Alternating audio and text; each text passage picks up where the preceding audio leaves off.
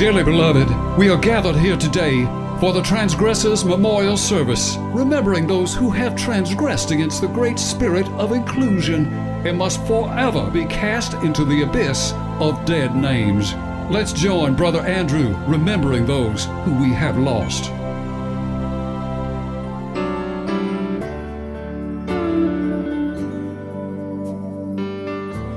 Our first remembrance is for former Florida Agriculture Commissioner Nikki due to her bungling of a simple question on the steps of the Florida State Supreme Court this week.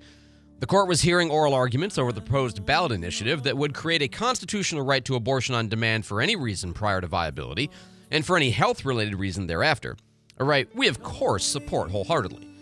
Whose ovaries? Our ovaries. But after the court session, a reporter asked Nikki whether a trans woman can be pregnant. Here's how she answered. One of the other major issues that the legislature has been dealing with is the issue of transgenderism and LGBTQ rights. Would you say that a transgender woman could give birth or get an abortion? I am not a doctor. Okay. Oh my. Now, I'm sure that many of you at first thought this was a good answer, deftly trying to evade the clear setup this so-called reporter was trying to lay for the leader of the Florida Democratic Party.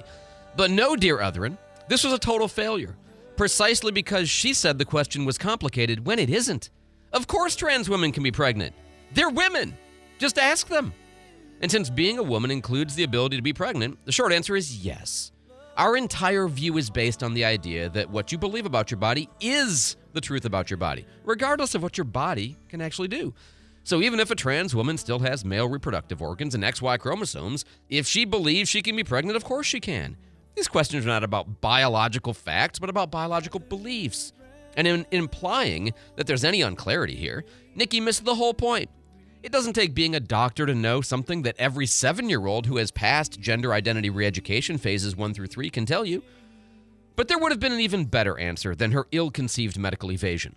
What she should have said was, how dare you imply that womanhood is defined by gestational capacity? Women are more than just baby ovens, and our ovaries are not our identities. Had she replied this way, and with the right level of indignation, and thrust the bigotry back in the face of this would-be gotcha journalist, perhaps she could have made him rethink his life choices a little bit. So sorry, Nikki Fried, but your answer got it wrong and missed an opportunity. Your virtue signal was weak, and we cast thee out. Woe unto all who offend. Woe unto all who offend. Second, Stanley Cups. Following the recent disclosure that some children are being marginalized in school based on their failure to have genuine Stanley drink containers. As one very concerned mom on TikTok explained, "This is the cup that we got our daughter for Christmas. This is not a Stanley. This is a $9.98 Walmart cup that she said she thought was cute. She is 9 years old." But unfortunately for her daughter, she had to go to school with the Stanley Mean Girls. On the second day back to school after Christmas break, she comes home. She's not crying, she's just upset. The girls, all the other girls in her grade, all got Stanleys for Christmas, and they made sure to let her know that this is not a real Stanley, that this is fake, and it's not as cool. Obviously, you can feel her pain. Suddenly, this lovely, well-adjusted, middle-class white girl was forced to feel inadequate and disfavored, all on the basis of what? A drink holder? No, this just will not do. The star-bellied Stanley Cup sneeches must not be allowed to look down upon the sneeches who do not have Stanley Cups upon theirs. But as we have warned you time and time again, this is what you get from capitalism. Different people pursuing different occupations, making more and less money, and spending that money on different things creates just the right environment in which comparisons and judgments are made between otherwise unsuspecting young girls. Greed, envy, exclusion, resentment, marginalization, cool kids and uncool kids carving up the world on the basis of their petty socioeconomic status symbols. That's the wicked fruit of the free market. There are only 2 solutions to this problem. Solution number 1 is to ban Stanley tumblers altogether.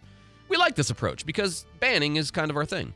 Solution number 2 is to establish the Insulated Container Equality in Drinks Upliftment Project, or ICED Up, and fully fund it at taxpayer expense so that every American child can have the Stanley Cup of their choice. We also like this approach because tax and spend projects are also kind of our thing. We dream of a world where children are judged not by the color of their Stanley, but by the contents therein. And we must bend the arc of the moral universe toward this future of true Stanley quality. Woe unto all who offend. Woe unto all who offend. Love for the Father and the Son. Finally, Santa Rosa County Commissioner James Caulkins, who this week brought forward his proposal to spend taxpayer money on constructing the largest flag in the entire state of Florida for a whopping $150,000 at first and up to $30,000 a year thereafter. Can you believe the audacity of someone wanting to waste the people's money on such a ridiculous display of sheer bald-faced pro-American jingoism?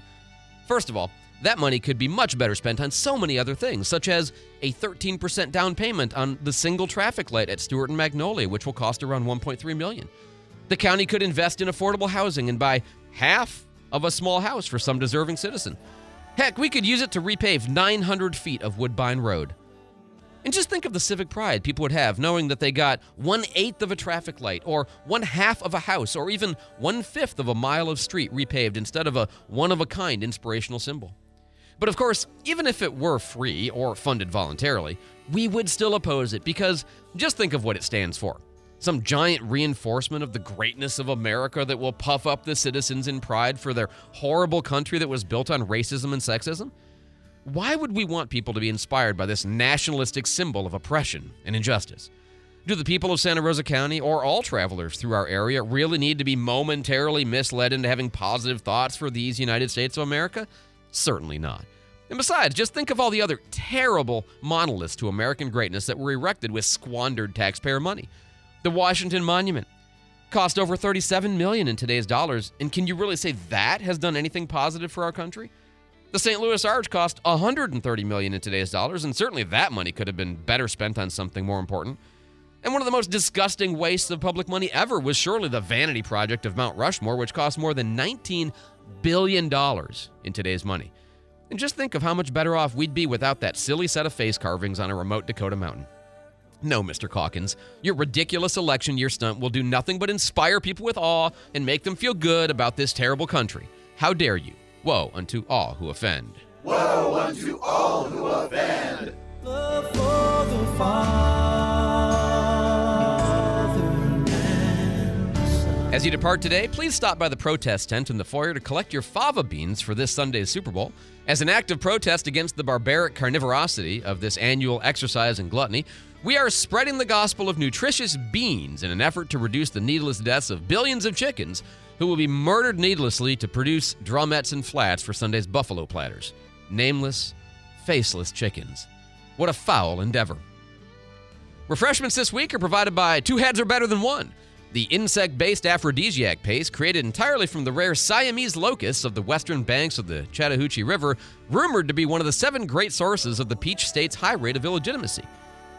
Like they always say, if you can't beat them, conjoin them.